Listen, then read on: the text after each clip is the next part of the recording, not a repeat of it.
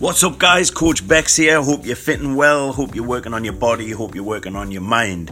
It's been quite some time since I've delivered a podcast. I've just been taking some time out to recharge, taking on some new things, so I've had to get to grips with them. But I'm back now to deliver those knowledge bombs to help you create a stronger body, a stronger mind, and stronger character. So I'm shooting straight in today with the episode that you must create yourself daily. Create yourself on a day-to-day basis.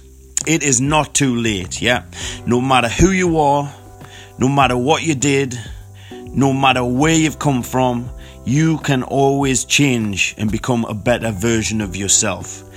But only if you decide to. You could literally change this instant, this second, by holding a vision in your mind of who or what you can become and work towards that.